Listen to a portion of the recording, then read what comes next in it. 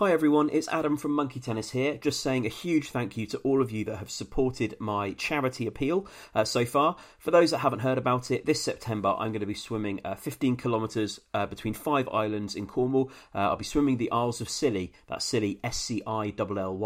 I'm doing it because I want to, but also to raise money for Calm, the campaign against living miserably. It's a well-known statistic that 125 people in the UK die by suicide every week, and Calm run a free and confidential helpline for people to speak through their problems and ultimately to help prevent suicides. I'm looking to raise enough money to train 2 new phone workers to man those lines, and I'll be doing it by swimming the Isles of Scilly in Cornwall. If you're looking to support me, it would be greatly appreciated. You can donate at justgiving.com.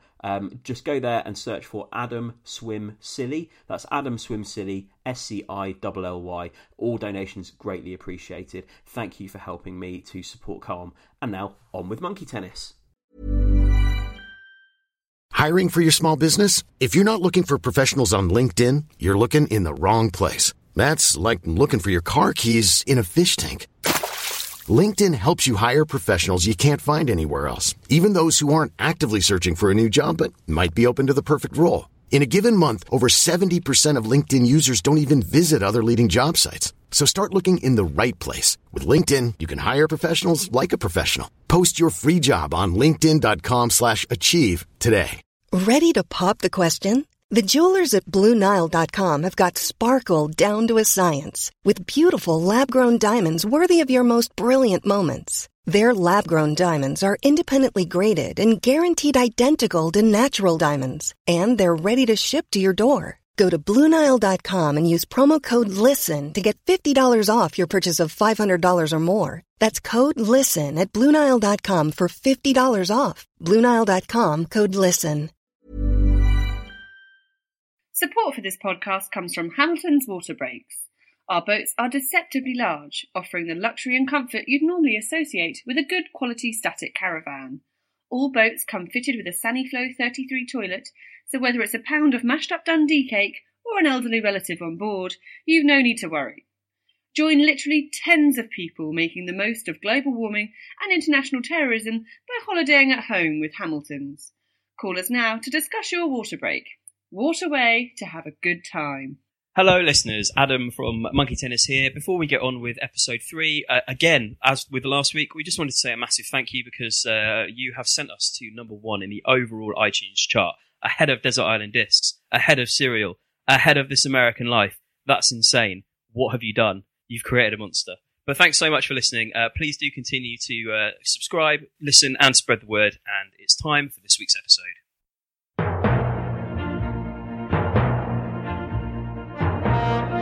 Monkey tennis? Monkey tennis? Looks like a lady, but really it's a man. Monkey tennis?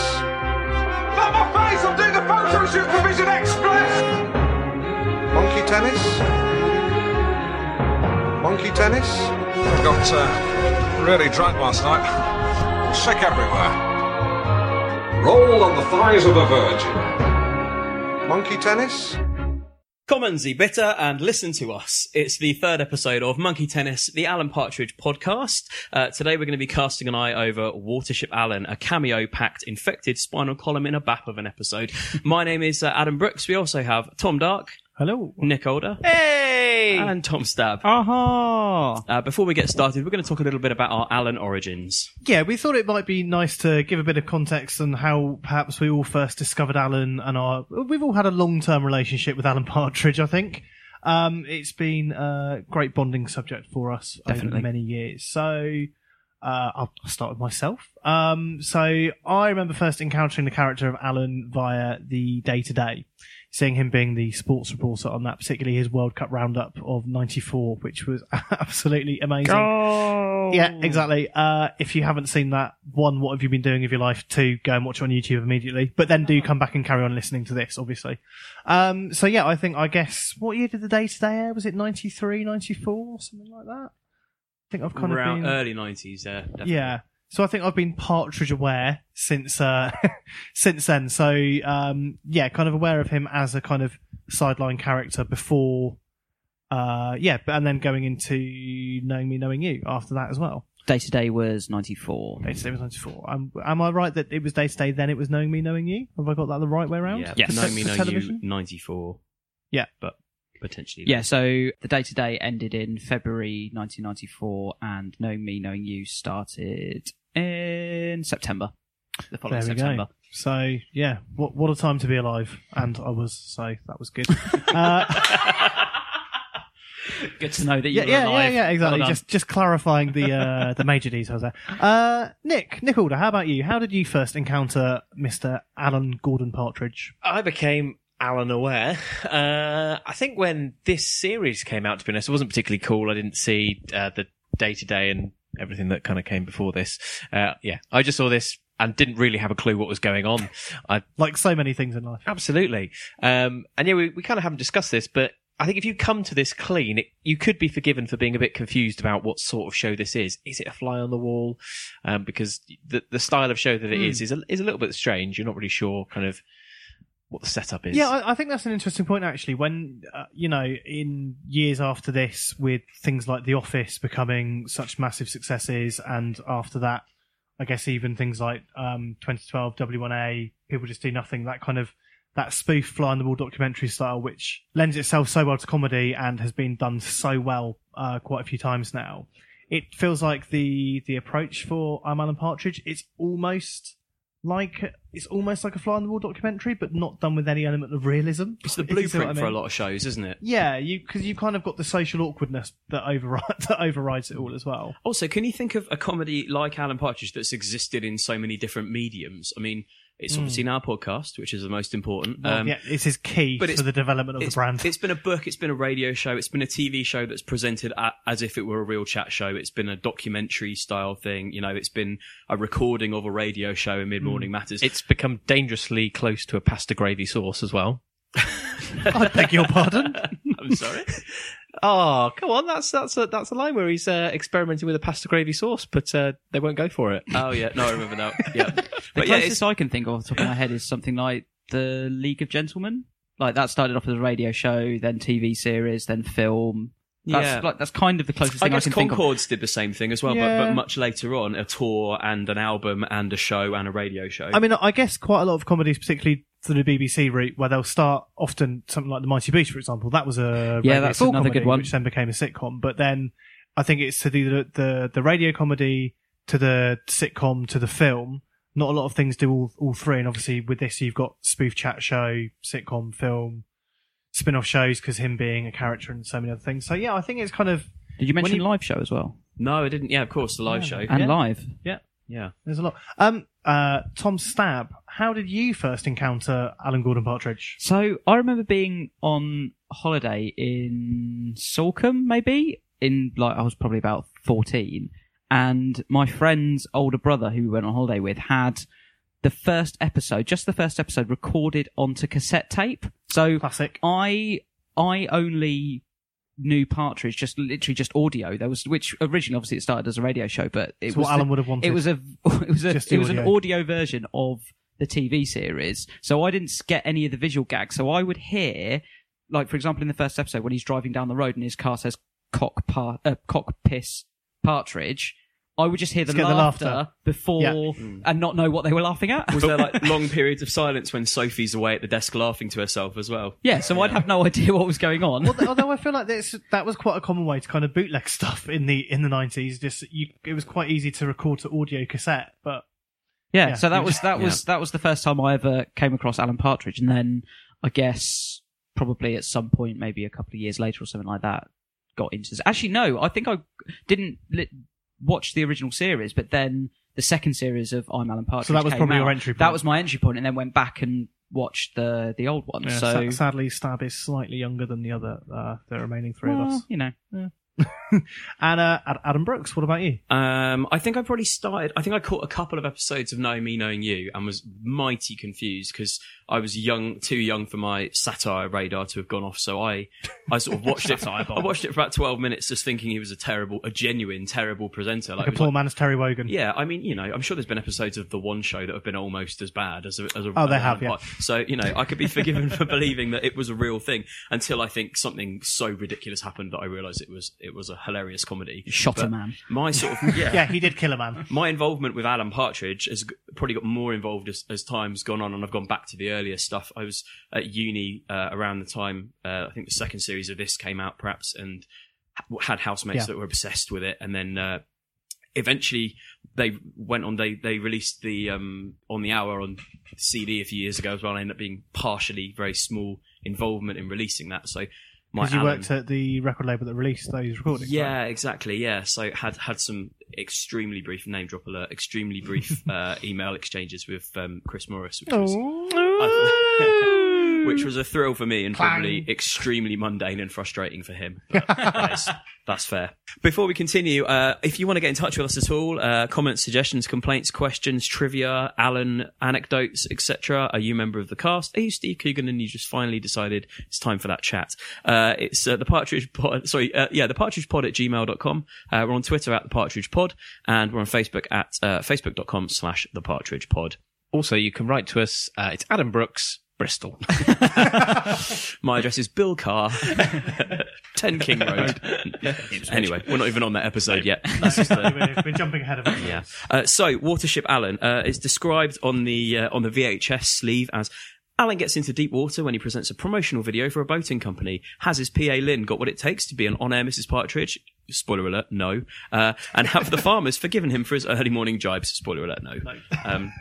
So, I guess it starts off with those jibes, doesn't it? Yeah, absolutely. Poor Robert Moon is basically getting an earful from Alan, generally being patronising, derogatory, and offensive, and Robert Moon is not happy. Mm-hmm. Once the infected spinal column in a bat comes up, that's when Game it gets over. serious. I also just love this is again very typical Alan, where he's just not interested in what his guest on the show has to say on the phone. What he is interested in, though, is who invented the skip.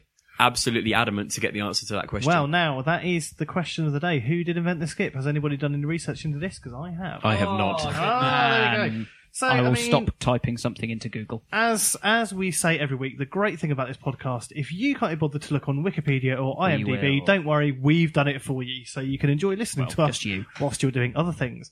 So, who invented the skip, you ask? Cock-a-doodle. So just to confirm, it's not Bobby Moore. Bobby Moore did not invent the skip. Well, that's not the information that I've got in front of me. Is it Bill Oddie? I don't think it's Bill Oddie. So, according to Wikipedia, and in fact, according to a Google search, so this may have been on a different website It's been double fact checked, people. Double fact checked. I've got this information up as well, so let's see if it matches up. Well, so, not my words, the words of the internet. Although skips have been used in the mining industry for a long time, the first use of a skip-like container removed by a lorry for rubbish disposal was probably in Southport in 1922. That word again, probably. And the question on the phone and also serves the dual purpose of giving Alan another opportunity to repeatedly talk over people like he did with the Mini Metro Lynn sketch in the last episode. Yep. Who invented the skip? Who invented the skip? Who invented the skip? Who invented the skip? I don't know. Oh yeah, that's right. Yeah, at that point with the callers, there's some. That's when he gets creative with the sound effects to cover up people's. Which is never not funny. Swears. Correct. Yeah. Oh, you ignorant. Okay, so basically, Alan takes a lot of phone calls. People call him a variety of insults, which he creatively cuts off with sound effects. And then we are back to the Travel Tavern, and Alan is wearing extremely small blue shorts. Again, and a sports cardigan as well. Quite very an important. iconic image for Alan, which I think has been replicated quite a lot by. Yeah. Now, at the start of this scene, he's singing a song. Take a Pinch of White Man, Wrap 'Em Up in Black Skin, etc. Now, it struck me, rewatching this, I have no idea what that song is. I thought that, lyrically, this is very odd and borderline racist / offensive. Like, what is this song? So I've actually done a bit of research, so I can now inform you all, because you're looking confused. Please do drop truth bombs on. So the song Alan is singing is called Melting Pot by a group called Blue Mink. It was their debut single in 1969, and it hit number 3 in the UK charts. Boom. Wow. Is that everything you have on it? Because I've got a little bit more. Wow. Ooh. Supplementary knowledge. Go ahead. So, What you got for us? Alan is singing, the lyrics, and Michael's in the corner of the room fixing a plug, and Michael repeats some of the lyrics back to Alan. Do you know what he actually says, though? No. And a bit of blue blood? No, so he says, take a When Alan says to him, "Oh, something else in Geordie." Yeah. Yeah. 'Cause I basically- do have the lyrics script up? in front of me, so I can. You look at the lyrics. I did look up the lyrics only because when you watch that bit and you listen to what Michael says, it genuinely makes absolutely no sense. But when you see the lyrics, it still makes absolutely no sense. But you just know what he's actually saying. Go on then. Yeah. Is it appropriate to read it?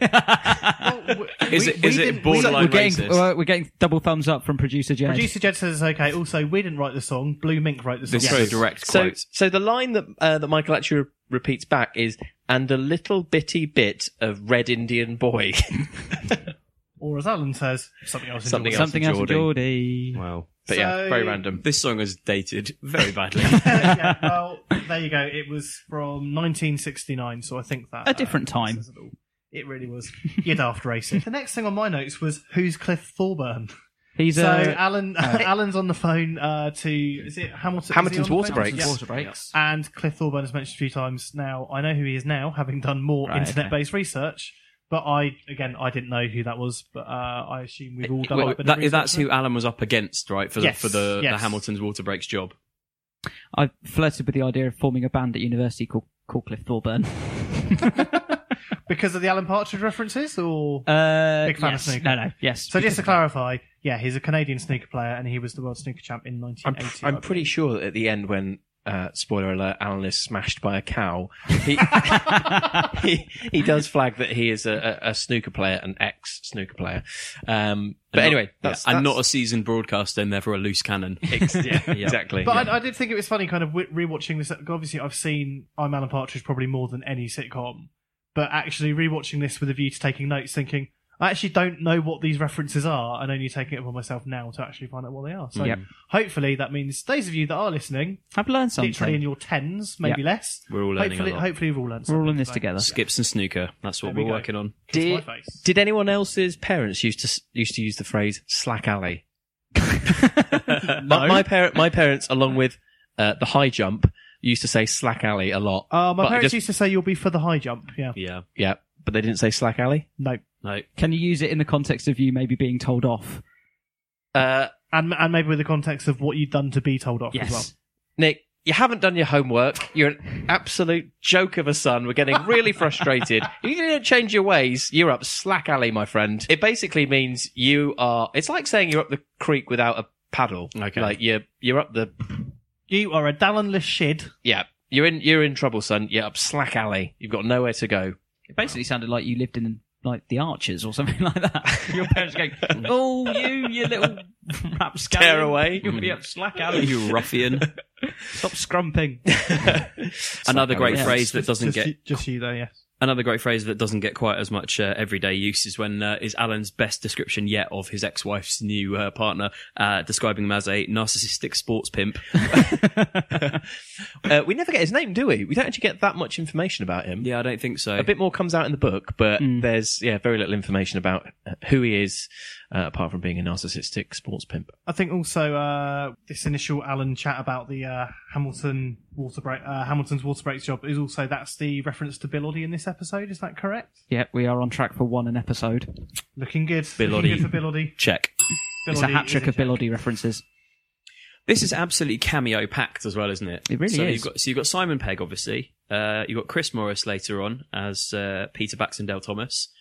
Dune, I can't say her surname. Dune McKinnon. McCain? Yeah, as Dune his McCain, yeah. as his eventual fake wife Yes. on the Hamilton's break. So more Yeah. smack the pony in I the have eye. to stress Yeah. the early fake wife, not the plastic or man fake wife towards the end of the episode. We can't do this episode justice without talking about Alan's obsession with ladyboys. Talking to Michael, tell me about the ladyboys. In fact, so interested are we in Ladyboys that on the table in front of us we have lagers, gin and tonics, and Bailey Chasers, aka the Ladyboy, Yes. to try live towards the end of the show, Yes, as I'm sure many of you have. get to that shortly. We're all very excited about that. I think the exchange with Michael in the hotel room and the story about a friend of his in the army who had sex with a Land Rover is possibly one of the funniest moments in this whole series. My I notes- think. And funnily, I love that bit. Still laugh. My notes just say Michael's anal / Ladyboy story recovery and then 5 exclamation marks. Those exclamation marks equate to how funny the gag Is is. that basically your 5-star rating? It's Yeah. 5 exclamation marks out of 5. Yep, it's brilliant.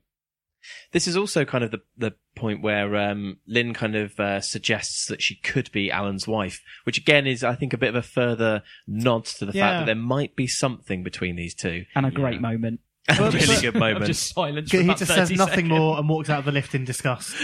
But again, I still feel like we were discussing on last week's episode that, I feel like it's not a romantic interest from Lynn. It's just that kind of wanting to retain like a close bond with him. Well, maybe it's just that. It's just a bit of recognition. There's no financial recognition, bar the generous £9,000. I wonder if there's anything to be read into the fact that the first time she offers to be his wife is right after she notices that his testicles have come out of his shorts. She's seen a side of him she's never seen before, and it's made her want to be his wife in as many ways as possible. I mean, again, the shorts are a classic moment, and the kind of I popped out again. The boys are back in the barracks. It's not a cry for help. Again, all classic Partridge. Probably his harshest critique of her follows as well when he says that she's very reliable, but she's got a moustache. I mean, previously it's been she's a hard worker, but there's no affection, which at least is sort of accurate. But this is just cruel. Yeah, that's also, quite mean. She does go above and beyond by calling Alan's ex-wife a fat cow and hanging up on her. Can we even think of any reliable people that have a moustache apart from Burt Reynolds, Tom Selleck, and maybe Bob Carroll-G's? No, I don't think you There can. are none. No, I think that's There it. are none. That's literally it. Everyone's covered off. Everyone there. else is a shyster and a liar. Yeah. Or an East London hipster. This episode's also noteworthy for the fact that I think it's got the first, well, certainly in I'm Alan Partridge, it's got the first ever Bond reference when he's referring to Dr. No vocal cords. Which obviously, there's quite a few things in the latter episodes of this series that get explored more in series 2. Like there's a whole episode devoted to Bond next series, but Yeah, I mean, I guess the Roger Moore obsession is always. there has always is that. been there. Yeah.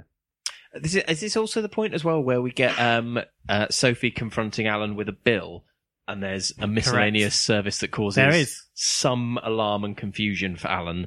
He may have been watching Bangkok Chick Boys, not driving Miss Daisy. I think the first thing to say here is Linton Travel Tavern, potentially part of a wider hotel group. Would they have Bangkok Chick Boys, which feels like the deep end of pornographic content? Would that be available for customers? Well, It sounds like it's quite a hardcore pornography, and surely a reputable hotel chain would deal only in softcore. That's what I feel. But who knows? Who knows? They obviously do.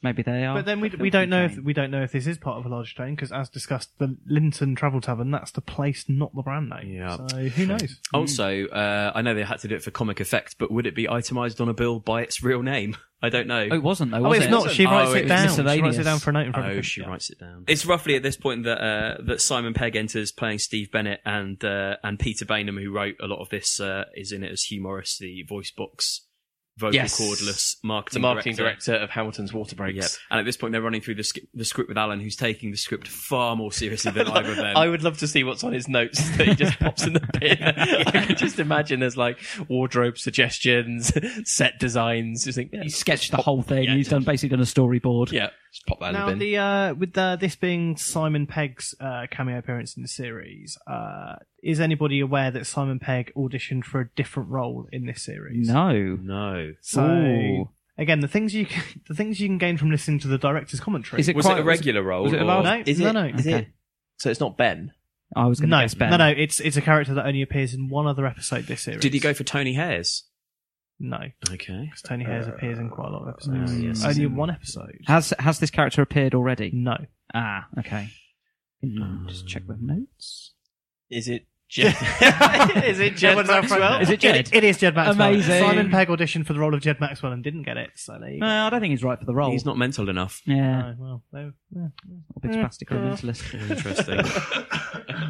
And this kickstarts a whole episode long string of attempts by Alan to prove he's basically a lad's lad. Yeah. Yeah, so again, I think if you look in the context of, it's 1997, so it's Loaded magazine, it's the ladette kind of culture, it's Oasis, it's all happening, so Alan thinks he has to kind of keep up with them being a lad, falling asleep, standing up, for him, being sick everywhere. For him involves creating a ladyboy and then falling asleep on the bar after 45 minutes of drinking. We've all been there. Where does Lynn go? Because Lynn comes to the bar, he offers her one small Baileys. Where does Lynn go? just slinks away. Maybe she goes to the toilet or something, comes back, sees there's so much 45 minutes later. so much lad bants going on that she panics and goes and sits in Alan's room. Fair enough. I think I don't that's more just another Is that a continuity error? It's a continuity bomb that we've dropped. So that's pretty much, we're on one per episode. So yeah, anyway. The BBC are going to get this podcast shut down for exposing their shoddy script. Yeah, exactly. For a multitude of reasons, including copyright infringement, Quality control. quality control. And that's just Cards Against Humanity. Well, here's a question I have around this. So, as I kind of say, he's got the Baileys, he's already got the pint of lager, he's got the gin and tonic. He orders 4 of them, though, and it's not clear who the 4th one's for. I can't believe he'd be buying Michael 3 drinks. Or Lynn? Yeah, I can't Or believe you Lynn. buy Michael one drink. But then Exactly. he bought Linus small Baileys, and I can't see him. Are you spotting another continuity It could error? be. I don't understand who that's for, and it's not clear whether it's for Lynn or Michael, both of which we've established that, yes, he has a relationship with, but it's very much one where he is using them effectively. It's also the point where so he wakes up after 45 minutes of drinking at 6 p.m. And he's fallen asleep against the bar, and it's the start of Confused Alan, I like to call him. I'm confused, and then I'm going to cook all the food, 3-star. In fact, there are quite a lot of good moments with Alan throughout this series where he basically wakes up from a moment of confusion, sleep, a daydream or something, and will say something like, "Oh, I'm confused," or "I'll fight you," which happens in the first episode. The first episode when he has the first strip club daydream, he wakes up and says, "I'll fight you." So that's also quite a kind of recurring Alanism. Mm-hmm. And basically, his wife Carol, who, as we established in the previous episode, was a league below Jill in the sex leagues. Well, I think you established that, Nick, and we just went along with it. I think that was inferred from what was said in the episode. But basically, she's been called a fat cow. She's recovering from that, and then she gets blasted with more drunken chatter from Alan, who basically has a go at her new partner and his Renault Megane. Oh, yeah. Tries to absolutely slate the guy by reading out a very mild negative review of his car. Absolutely. I do love it when he says he's having the best time since sliced bread. That's really good. Yeah, he basically says that the horsepower is insufficient and that basically overtaking National Express coaches is a painful and long drawn out affair.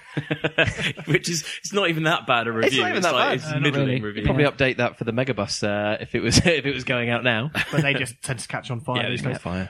So obviously, I think before we go any further, I think it is. I think it's high time that we all treat ourselves to a Ladyboy Chaser. Hello. Would you not agree with that? That sounds I'm down. dangerous and So, our glamorous assistant producer Jed is possibly, if you could hand us the various drinks required. You've really cast him in the Lynn role today, haven't Yeah. you? Go and fetch our drinks. Thanks, Lynn. So it's happening live now. Remind me of the order that he drinks these in. So I've got a note of this. It is the beer first, the lager, the boys' drink, and then followed by the Baileys, and then the gin, which are girls' drinks. Okay. And what are we doing? Sip a beer, sip of all three in quick succession? Yeah. So you don't down them. You're this is going to curdle in my throat, isn't it?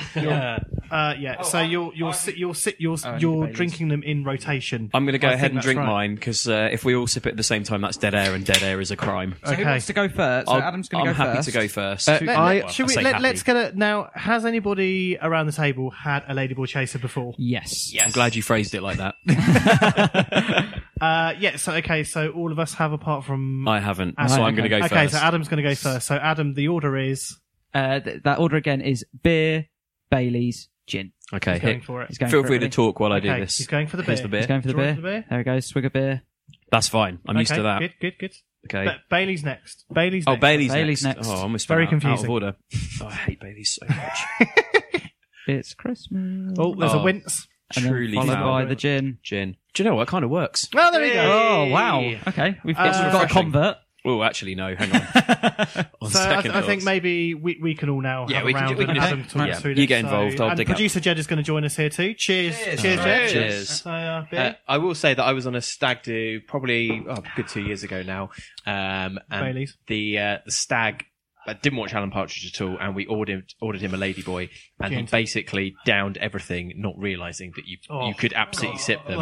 And within about 45 minutes, he was basically on the floor, and the evening finished after about 3 hours of drinking, and the night just came to an end, and he was an absolute drunken mess. Whereas we've got to present the rest of this podcast. Yeah, what could possibly go wrong? Yeah. Just do another round. Yeah, also, I think Bailey's creamy deliciousness. Nick and I actually went to university together, and I think we've had a few nights out in the past where Ladyboy chasers have been consumed.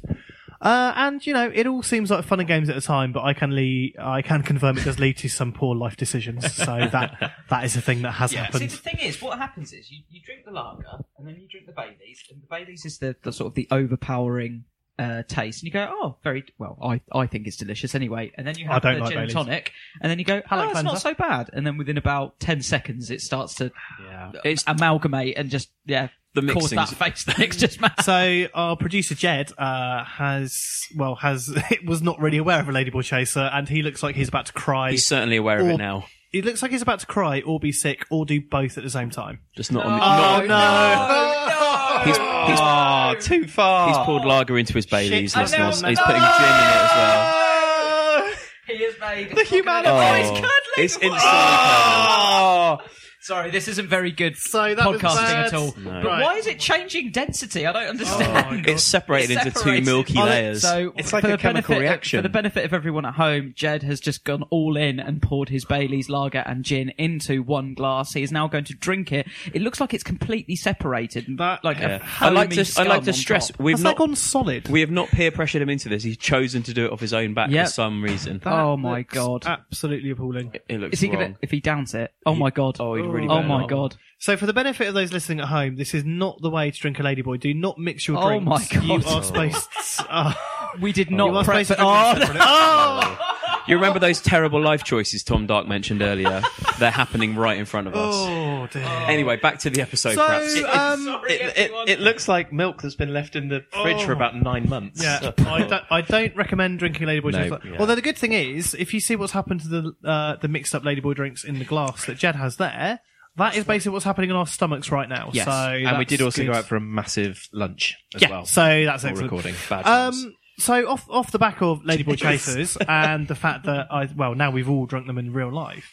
Does anyone have any other examples of real life partridge instances? So I think Nick, you were saying you went on a partridge themed stag do. Could you elaborate on that for our listeners? It was the kind of the story earlier was just about having ladyboys on a stag do. I see. It's different stag do's. Two different stag do's. So one was just an instance of drinking a ladyboy on a stag do. Second instance was actually going on an Alan Partridge themed stag do. So we basically went to Norwich. We stayed at the Travel Tavern. We all dressed up as characters. We went to the Owl Sanctuary. We ran round the cloisters at Norwich Cathedral. We went boating on the Norfolk Broads, fed beef burgers to swans.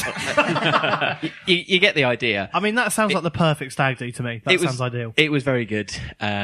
And it was on YouTube until it was recently taken down due to copyright infringement. That seems to be a recurring theme. Yeah. Well, can we try and get that re-uploaded in some way so we can put a link? We will. We'll link to it. We'll get it up. We can. We'll put a link for that on the social medias. Yeah. And obviously, in addition, 3 of us around the table once lived together and hosted an Alan Partridge themed Easter Sunday this is also party true. Where with a sports casual thing. Yep. Most of the music was Alan themed, wasn't it? As much as we could get away with. Yep. And it was titled Sunday Bloody Sunday after his famous misinterpretation of the U2 song of the same name. Encapsulates the frustration of a Sunday. Yep. Coming up in a future episode. And it wouldn't surprise me if Ladyboy Chasers got drunk that evening as well. Although I do remember what also happened at the house party was everybody wore all my clothes, but that's more of a friends thing than an Alan party. Yeah, and I went to bed and about it was very 8 annoying. Because it was a great night. Yeah, and didn't we annoy the neighbours that night as well? Well, I think some people might have climbed over into their garden, but that's probably not not for this podcast. Probably not for the podcast. Was there anyone around this table who... Yes. Okay, good. Please. And it wasn't me and it wasn't Tom. Please climb responsibly. Anyway. Hello, if you're listening, neighbours. I'm sorry. I'd just like an update on producer Jed. Jed, through the medium of thumbs up or down, how are you feeling post Ladyboy? It's double Two thumbs thumbs down. down. Two Two thumbs thumbs down, crotch. right in the crotch. Any other real life Partridge to talk of, or any real life Ladyboy to talk of? Well, it relates more to the next episode, but I saw on YouTube the other day that somebody went back to famous mentalist Jed Maxwell's house and recreated the driving away scene. And that's on YouTube. That's on isn't it? YouTube, Oh, and we'll also definitely put that That's on the another socials. link that we will share. there was also an article recently on Zoopla because a few years ago Jed Maxwell's house was up for sale, and there was a bit of a bidding war amongst Alan Partridge enthusiasts. Amazing. Same as there was for the house from Spaced a few years back. Yep. Okay. Well, we'll save more of the Jed Maxwell stuff for the relevant episode. But no Ladyboy stories from anyone. Oh, I'm not even we been went to to Bangkok, Thailand. didn't we, Tom? We went to Thailand. Just to confirm, not just me and Tom. There were other people present as well. It Yeah. wasn't one of those sort of holidays. We had some massages, didn't we? Again, all legit, all on the beach in public view. All It was all above fine. board. Yeah, we all didn't above check board. what was going on, though, did we? Who knows? Back to the episode. Doone McKinnon is now playing the part of Alan's pretend wife. I think they're on the water break doing some recording. He tries to feed her bacon, and then she reveals she's a vegetarian, despite being his wife. It's so awkward as well, that stuff. Like, obviously, the whole show is pretty awkward, but they have really kind of captured that awkwardness where they're just on a pokey boat. Yeah. Why is she being an absolute dick? I don't know. 'Cause, I like, think it's because I think what it is because earlier in the week she's gone for an audition for the bill.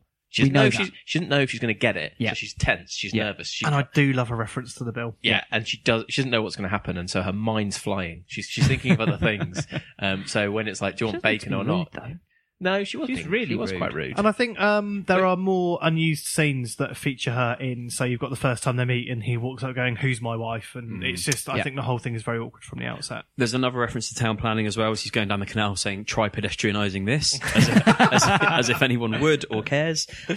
Also, it's the first Static Caravan reference. Yes, I also noted that. Which obviously, Static Caravan plays a very large part in the next series. A premonition of the future. What is the reference? What does he say?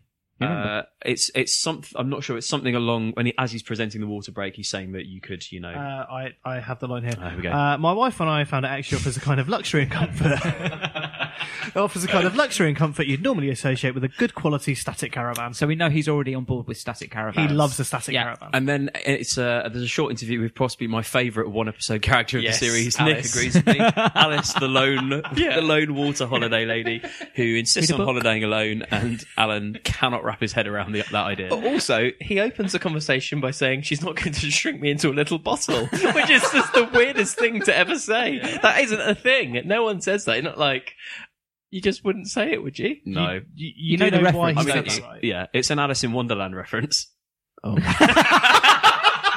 I literally had no idea. I mean, I take your point. It's still weird, but perhaps less weird than you thought. I feel like such an idiot.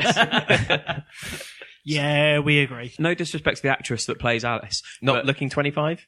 No, but she definitely has the appearance of someone who was sort of like a friend of the crew rather than an actress. I don't think per she's an se. actress. Well, interesting hello. that you say that. I believe she was a runner on the production, so they literally just got her to do that role. That makes so. sense. She played it brilliantly. She really did. She made it her own. Yeah. There is also one other thing I was going to say. When we were talking earlier about our introductions into Alan, I can remember the promo trails for this were of Alan basically flushing the Dundee cake down the toilet. Mind. And again, this is like my first, so I obviously came into it halfway through the series. That trail doesn't explain anything about the show. You're like, a man on a canal boat is flushing a pound of Dundee cake down a toilet. He looks ridiculous. I have no idea what's going on. I just know I'm going to watch it. So it's a clip of a show within a documentary, It's a which is a promotional show. video within the show. It's Yeah. really deep. It's the inception of comedy. Yeah. Also, I've kind of noticed a lot that there must be so many scenes that didn't make the final cut for these episodes because you get the intro sequences for each episode that have bits of footage that aren't in the normal episodes. Pop that in the So bin. there are, like, in the Hamilton's water break footage, you've got him on a boat dressed as a sailor. There are unused scenes of him, like, trying to eat spinach, like Popeye and things like that. So it'd be really interesting to see all the stuff that didn't actually make the final cut. There are so many different scenarios Yeah. that didn't get used. Yeah. Yeah. Yeah. Send us your stories at what's our Twitter handle? It's the Partridge Pod. At the Partridge Pod. Anyway, we need to move on because we're getting into the scene now where he's forced to defend his farmer's comments against Peter Baxendale Thomas. Can I just say one thing apart from where chocolate oranges are available from?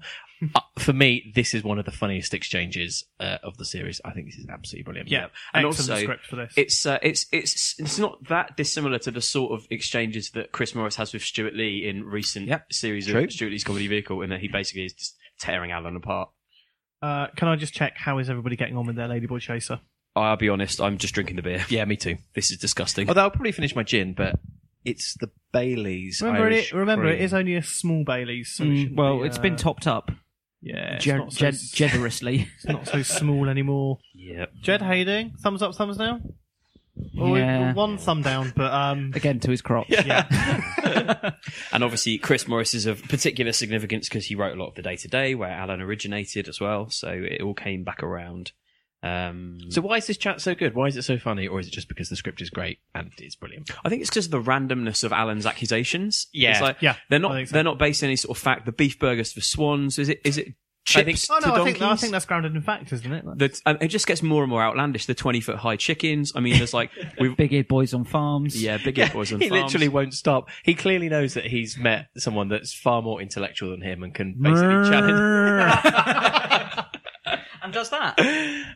So he basically starts clutching at anything that he can get his hands on just to insult Peter Baxendale Thomas. And also, Peter Baxendale Thomas has done enough research to be able to really skewer Alan's living situation. So he says, "You've been living like some bloody tramp in a lay-by, a sordid little grief hole." You know, it's a travel tavern. Excellent bit of script, sordid Yeah. little grief hole. That is fantastic. And until that point, I don't think anyone in the programme has really pointed out how dire Alan's living situation is. You just know it as the viewer.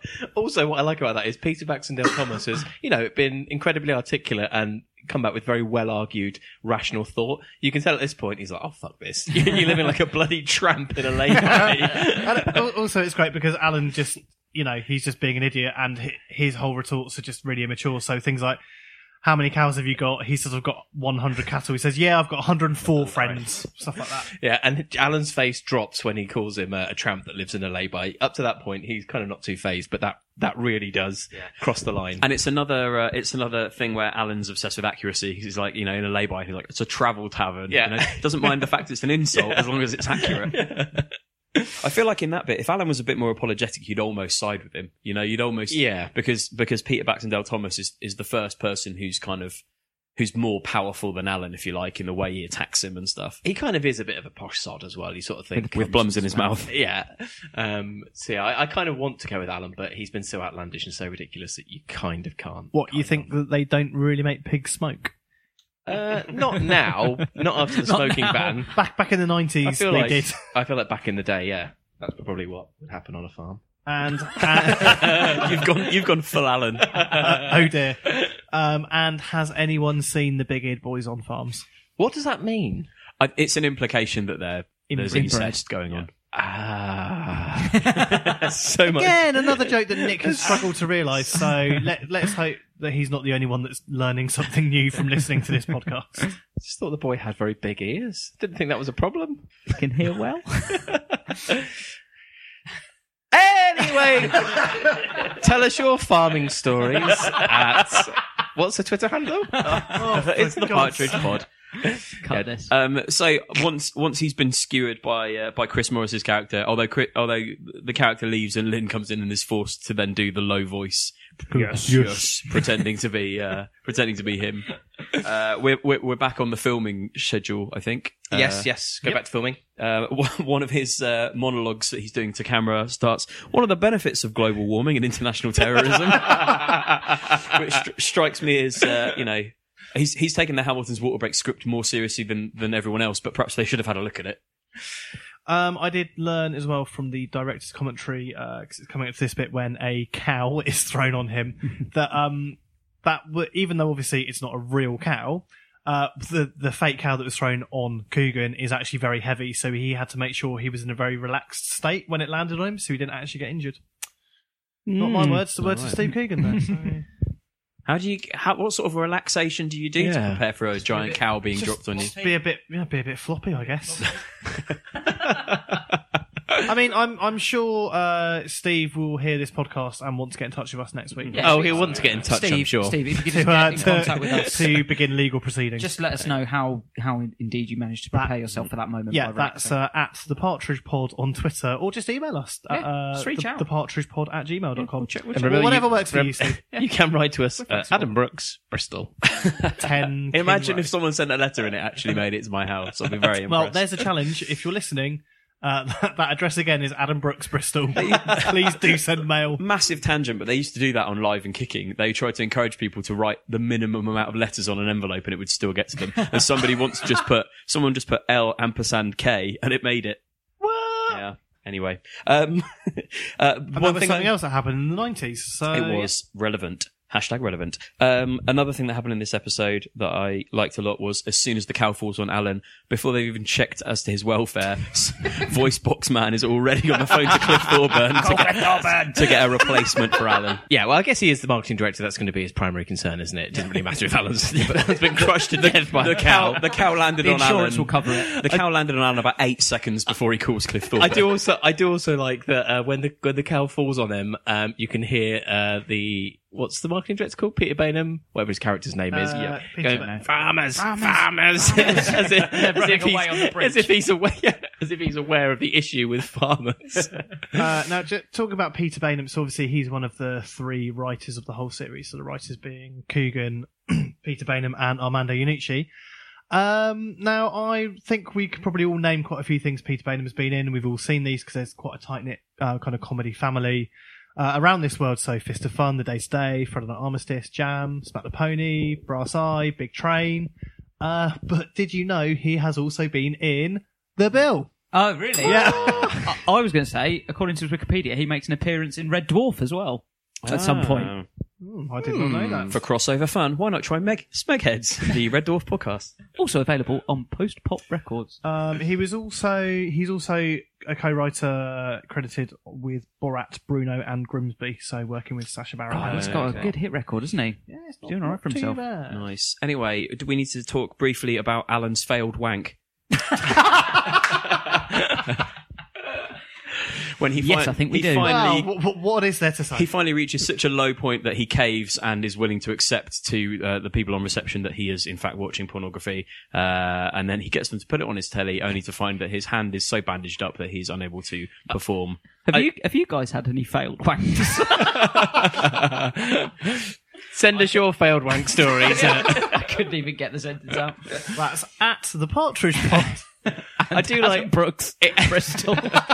Do not post your failed wank stories to me. I'm not interested. I do like the fact that when you see Ben basically disable porn, you can see that he basically just flicks a switch on the back of the box, but that's too much for Alan to work out. Do you want me to turn it from on to off? Do you want me to help you find the button that says off?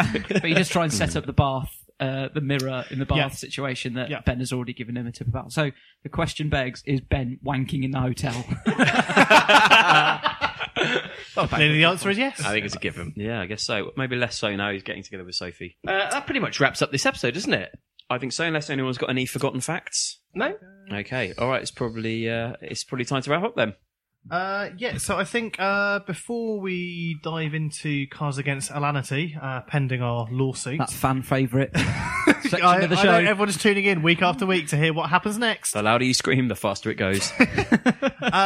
Also, to play out this episode, we have got I don't know what to call this, an Alan Partridge remix, or I don't really know. Basically, an MP3 of an Alan Partridge track that I discovered back in the university days. So it's basically built around the "Ooh, Ladyboys" refrain, which I think is quite difficult to find online these days. So we will play out the podcast for that. It's a little bit of a treat. No idea who made it. If you made it, feel free to get in touch. We'll give you a credit, but just don't tell us to take it out because that would be really annoying.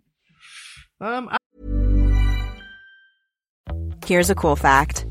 A crocodile can't stick out its tongue. Another cool fact, you can get short-term health insurance for a month or just under a year in some states. United Healthcare short-term insurance plans are designed for people who are between jobs, coming off their parents' plan, or turning a side hustle into a full-time gig. Underwritten by Golden Rule Insurance Company, they offer flexible, budget-friendly coverage with access to a nationwide network of doctors and hospitals. Get more cool facts about United Healthcare short-term plans at uh1.com. Ryan Reynolds here from Mint Mobile. With the price of just about everything going up during inflation, we thought we'd bring our prices down. So to help us, we brought in a reverse auctioneer, which is apparently a thing. Mint Mobile Unlimited Premium Wireless. How to get 30, 30, bit to get 30, bit to get 20, 20, 20, bit to get 20, 20, bit to get 15, 15, 15, 15, just $15 a month? Sold! Give it a try at mintmobile.com/switch. $45 up front for 3 months plus taxes and fees. Promo rate for new customers for limited time. Unlimited more than 40 gigabytes per month. Slows full terms at mintmobile.com. Hiring for your small business? If you're not looking for professionals on LinkedIn, you're looking in the wrong place. That's like looking for your car keys in a fish tank. LinkedIn helps you hire professionals you can't find anywhere else, even those who aren't actively searching for a new job but might be open to the perfect role. In a given month, over 70% of LinkedIn users don't even visit other leading job sites. So start looking in the right place. With LinkedIn, you can hire professionals like a professional. Post your free job on linkedin.com/achieve today. Adam, over to you.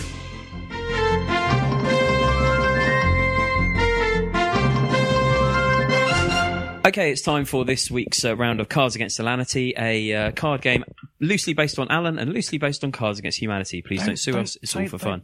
It's just loosely based on a random idea. For copyright reasons, it's nothing like Cards Against Humanity. Correct. So all of the phrases on the cards that have been handed to each of the hosts, they are words or phrases that come from this series of I'm Alan Partridge, and each week we take a line from the episode we've just been discussing, and they have to try and finish it as best they can. Once that's done, producer Jed, say hello. Hello. That's the only time he gets a microphone. He will ping a bell when we get to the one that he likes the best, and that is this week's winner. So far, Nick is ahead with 2. Everyone else is on 0. Hey! This week, and this week's winner gets a large shot of Baileys. Oh, lovely. Oh, dear. Okay, so the line that you're looking to complete this time, episode 3, I'm having the best time since... ... Oh, this is a tricky one. I'm having the best time since... A lot of furrowed brows.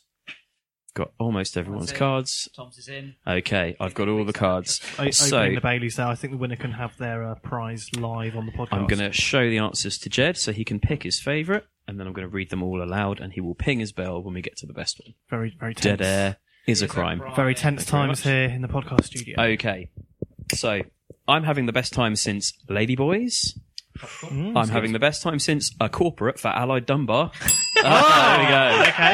Okay, we have two more. I'll read out the end. I'm having the best time since Blue Nun, or I'm having the best time since an all-night rave, which actually makes more sense than the rest of them. Okay, so who was the corporate for Allied Dunbar? It was Nick again. 3 on 3 for Nick. We can only just match him. We can't catch him. So that's Cards Against Alanity. There'll be more of that next week as well. I think my forfeit is doing a generous gulp. Oh, shot yes, that's right. Okay. Bailey's Irish Cream. Off you go then. Do you want to do that, and then we'll get your reactions afterwards? Okay. There he goes. He's going down. the hatchet. Oh, he stopped it. So happy. Absolutely disgusting.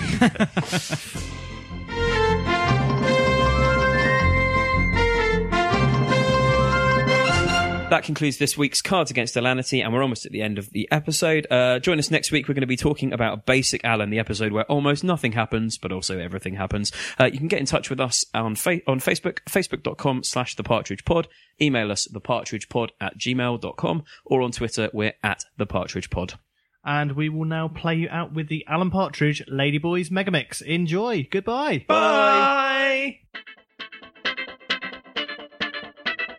Bangkok. Ladyboys. Looks like a lady. In fact, it's a chap. It's a chap. Yo, what's up, G? Some homie's been dissing my bitch. Hello, Alan. God created Adam and Eve. He didn't create Adam and Steve. Ooh, I'd love to have it off with her. Hello, Camp David. Hello, Alan. It's a chap. Looks like a lady. It's a chap. Ladyboys. It's a chap. Looks like a lady. It's a chap.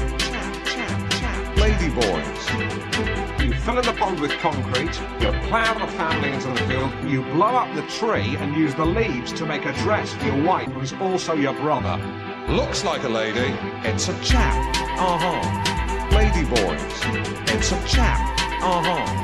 Looks like a lady, it's a chap. Lady boys, it's a chap.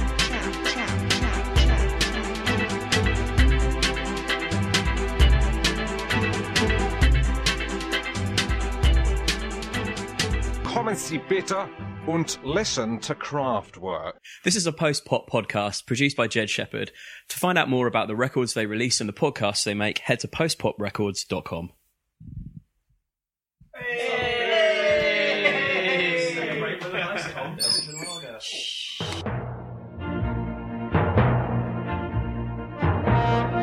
Monkey tennis? Monkey tennis? Looks like a lady, but really it's a man. Monkey tennis? Not my face! I'm doing a photo shoot for Vision Express! Monkey tennis? Monkey tennis? I got really drunk last night. Sick everywhere. Roll on the thighs of the Virgin. Monkey tennis? Oh. Hey, it's Danny Pellegrino from Everything Iconic. Ready to upgrade your style game without blowing your budget? Check out Quince. They've got all the good stuff, shirts and polos, activewear, and fine leather goods, all at 50 to 80% less than other high-end brands. And the best part? They're all about safe, ethical, and responsible manufacturing. Get that luxury vibe without the luxury price tag. Hit up quince.com/upgrade for free shipping and 365-day returns on your next order. That's quince.com/upgrade. Hold up. What was that? Boring. No flavor. That was as bad as those leftovers you ate all week. Keke Palmer here, and it's time to say hello to something fresh and guilt-free. Hello Fresh. Jazz up dinner with pecan-crusted chicken or garlic butter shrimp scampi. Now that's music to my mouth. Hello Fresh. Let's get this dinner party started. Discover all the delicious possibilities at HelloFresh.com. Even when we're on a budget, we still deserve nice things. Quince is a place to scoop up stunning high-end goods for 50 to 80% less than similar brands. They have buttery soft cashmere sweaters starting at $50, luxurious Italian leather bags, and so much more. Plus, Quince only works with factories that use safe, ethical, and responsible manufacturing. Get the high-end goods you'll love without the high price tag with Quince. Go to quince.com/style for free shipping and 365-day returns.